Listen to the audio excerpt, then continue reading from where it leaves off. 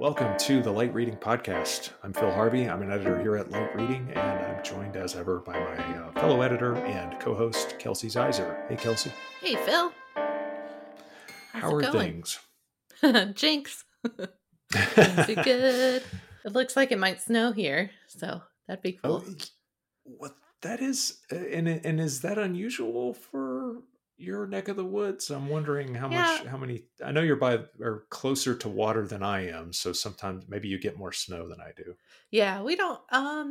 It seems like maybe once a year we'll get a little bit of snow, and then every couple of years we'll get, for us, what's a decent amount, and then everything shuts down and people panic and buy up all the bread and milk, and which I don't understand because I'm always like, if your power goes out, you can't get to your milk. So yeah, I know.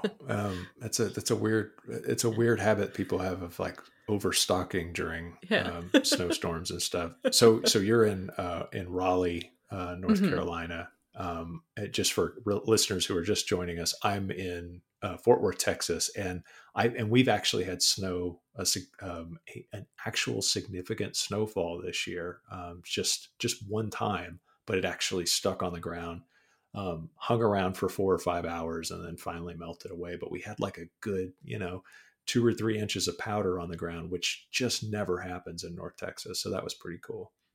Yeah, the pictures look beautiful. And the fact that it started to melt almost immediately, just hours after it landed and stuck, means I did not get a chance to run to the store and overstock on everything. So I just simply went out and just bought more cake and cookies than usual Awesome. for no apparent reason. Yeah, that's what we do. Anyway, we had a podcast guest from BT.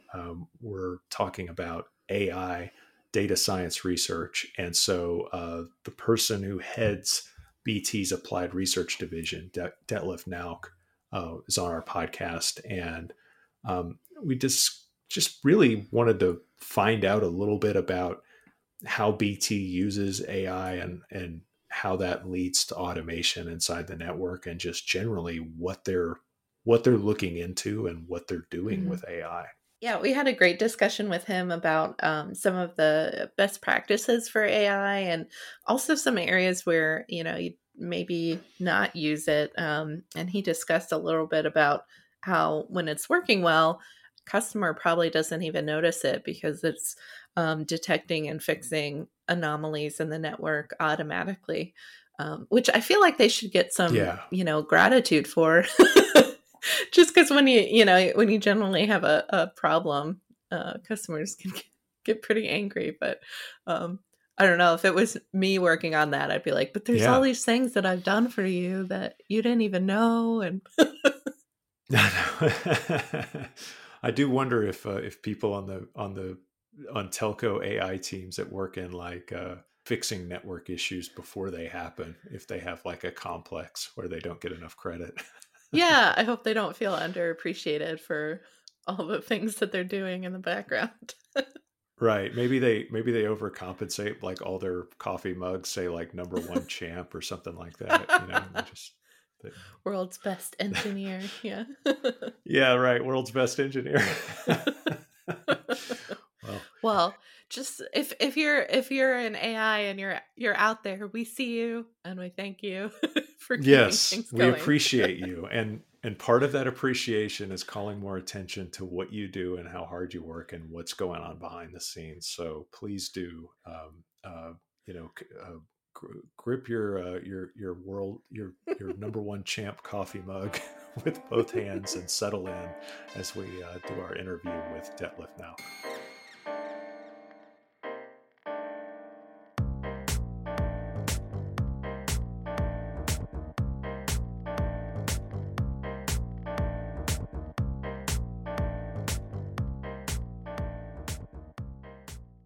Welcome to the podcast, Detlef Nauck. He is the head of AI and data science research for BT's Applied Research Division. Hi, Detlef. How are you? Hi, Phil. Hi, Kelsey. Thank you very much. Pleasure to be here. Great to have you. Kelsey was just telling me that she's impressed with the title, and politely was wondering, exactly how you fit it all on a single business card. That must be a challenge. Yeah, we don't do business cards anymore. We just do emails, so it fits nicely. That works. That allows for all kinds of creativity. No, seriously, I do have a question about your role inside of BT. I'm curious about how big the team is that you work with, and what the day-to-day focus on that of your team is. Yeah, so I look after the research program for AI and data science for BT, and that means my responsibility is to develop and steer this program, and which is then carried out by a number of research groups that we have in what we call applied research. And across these groups is about 30 people in this program.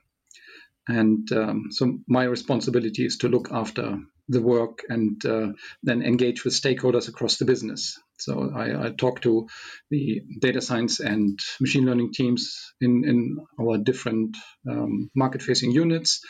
I talk to the IT people and the IT enterprise architects. I talk to CTIO, basically different types of stakeholders who want to use AI and data science in operations. And our role in research is to basically scan ahead what's coming, evaluate the kind of technologies that make sense to downstream into the business, and then help the business with implementation of these kind of methods in their day-to-day operations. That sounds like a big job, and it reaches across just about every part of the company. Yes, it does. Yeah. So applied research as a function plays across the whole company.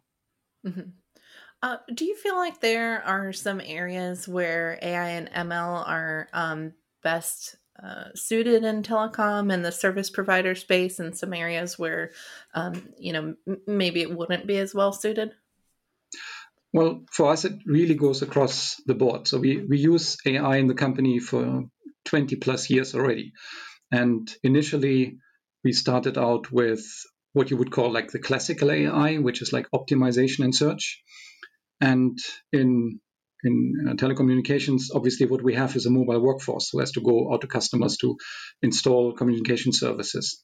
And planning this work schedule for this workforce and making sure that the right engineer turns up at the right job at the right time is a massive scheduling effort.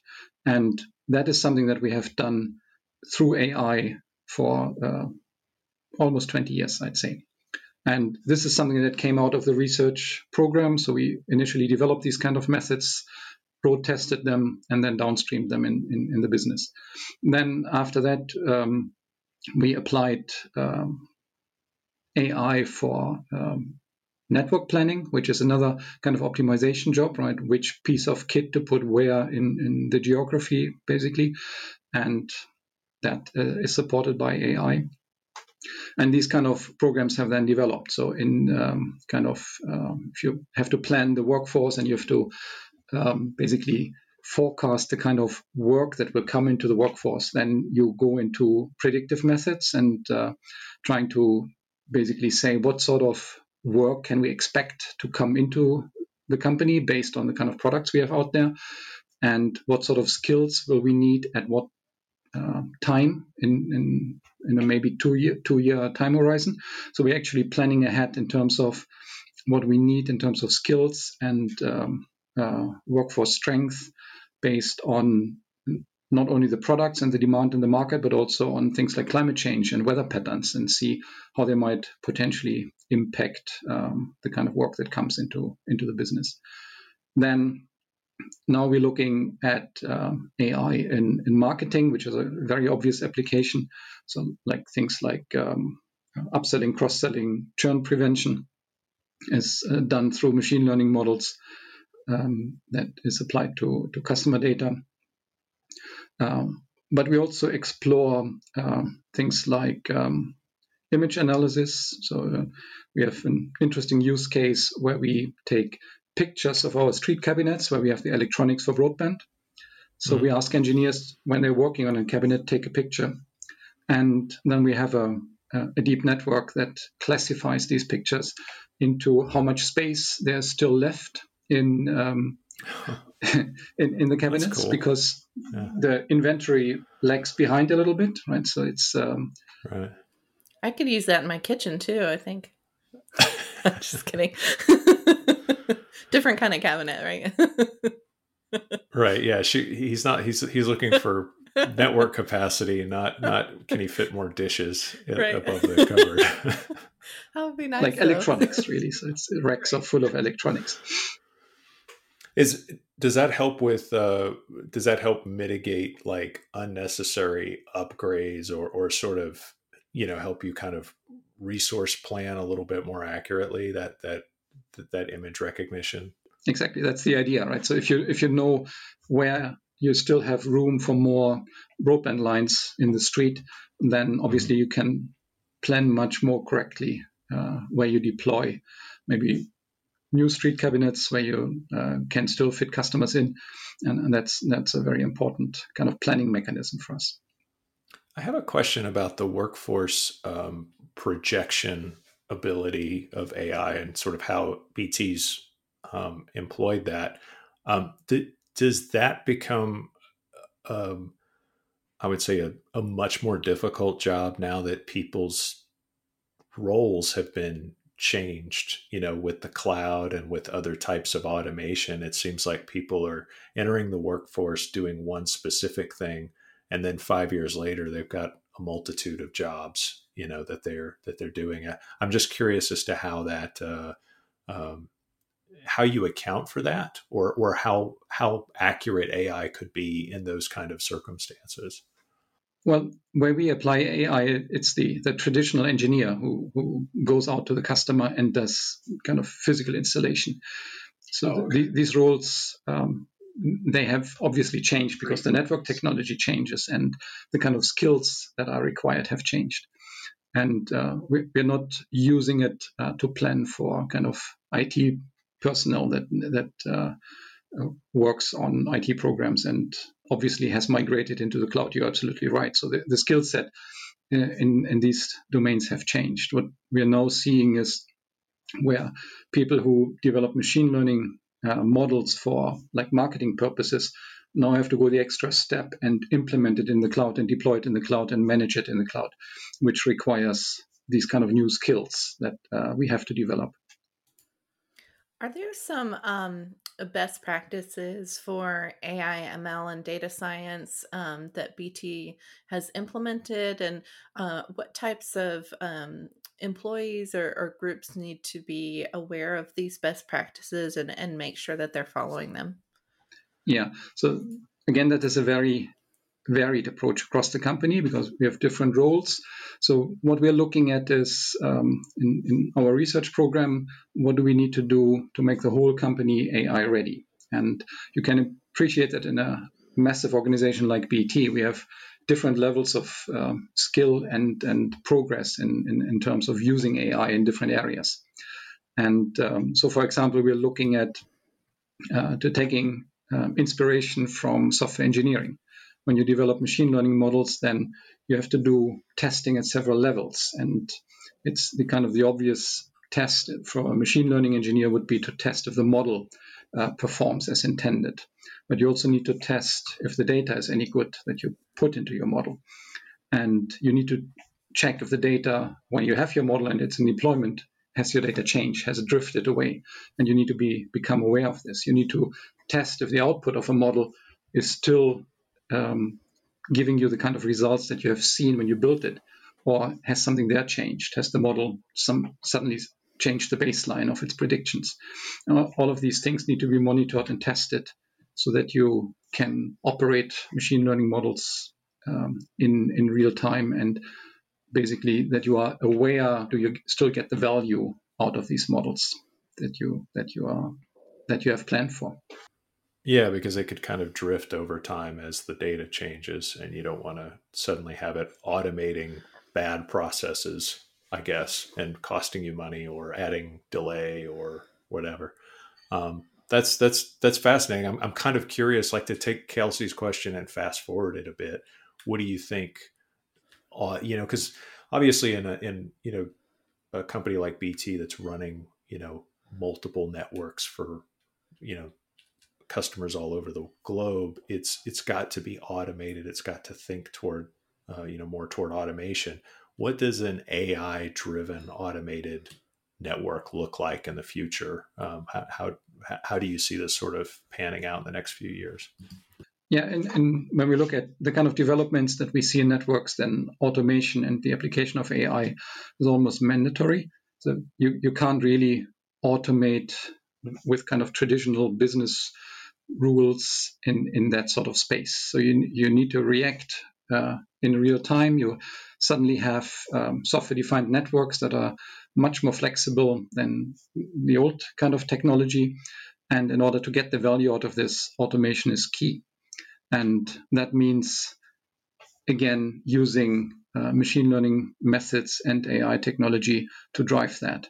And in order to drive this kind of responsibly and accurately, you need to understand what your models are doing. So that means you need to be clear what you have in operation, what you deployed it for, how it is performing, and getting a handle on this and monitoring this in the right way is still something that is in development. So if you look across the vendor space in machine learning, you find that the kind of machine learning operations, the model management, the model governance is still something that is developing.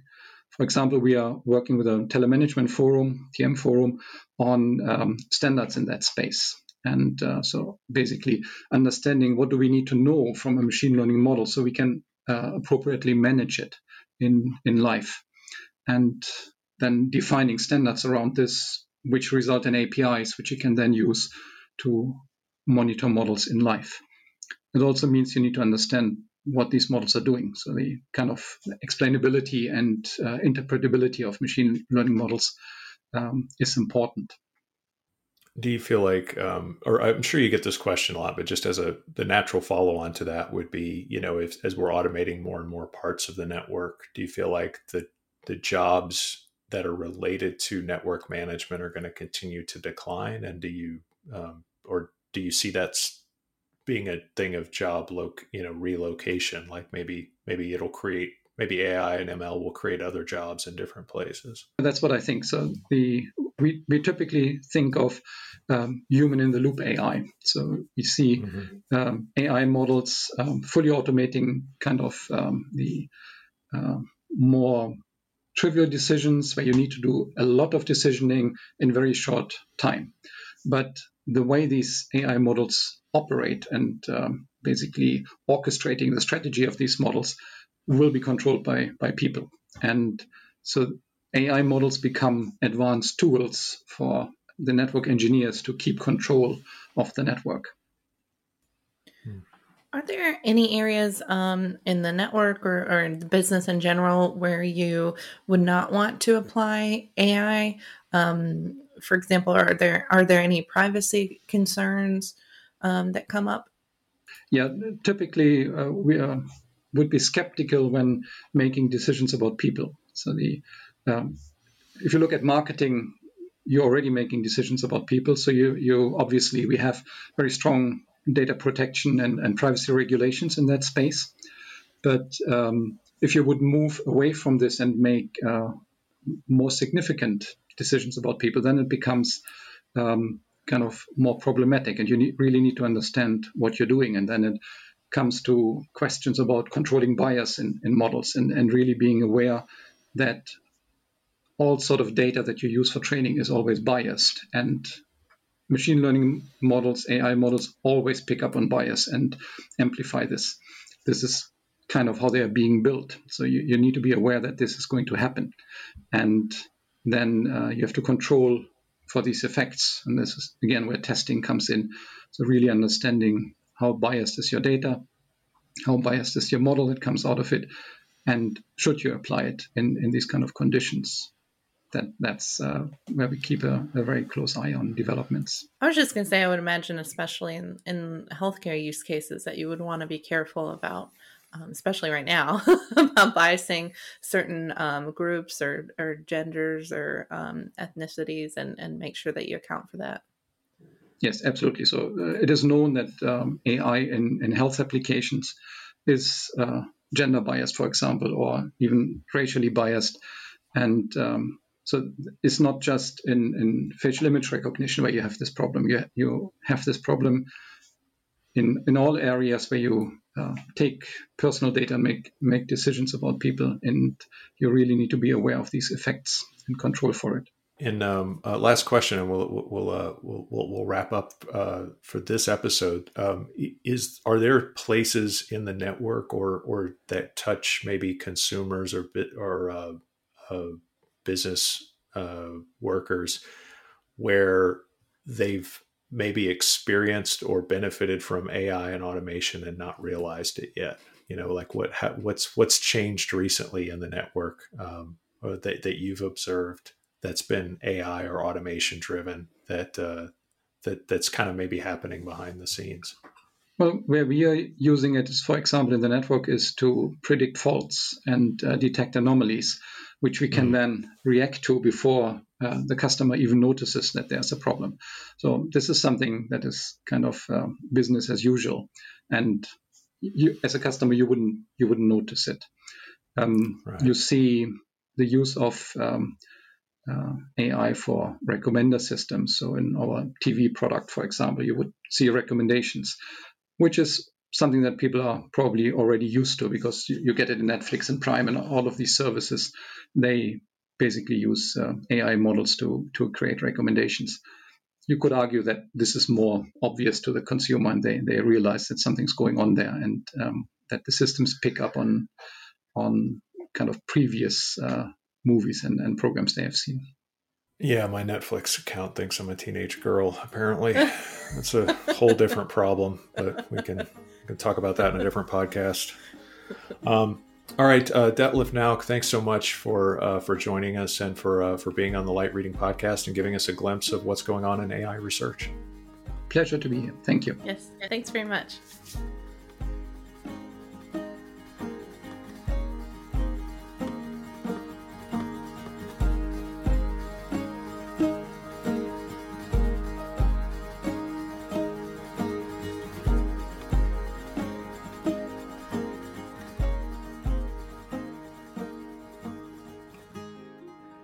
That's it. That's our show for today. Thanks to our amazing producer, Tian Fu, for all his hard work editing the podcast. And also a big thanks to our listeners for tuning in and sharing the podcast with your friends and colleagues. If you have any ideas about a future podcast topic or a potential guest for the show, please email us at editors@lightreading.com. Please also tell a friend to subscribe, and thanks for listening to the Light Reading Podcast. We'll see you next time.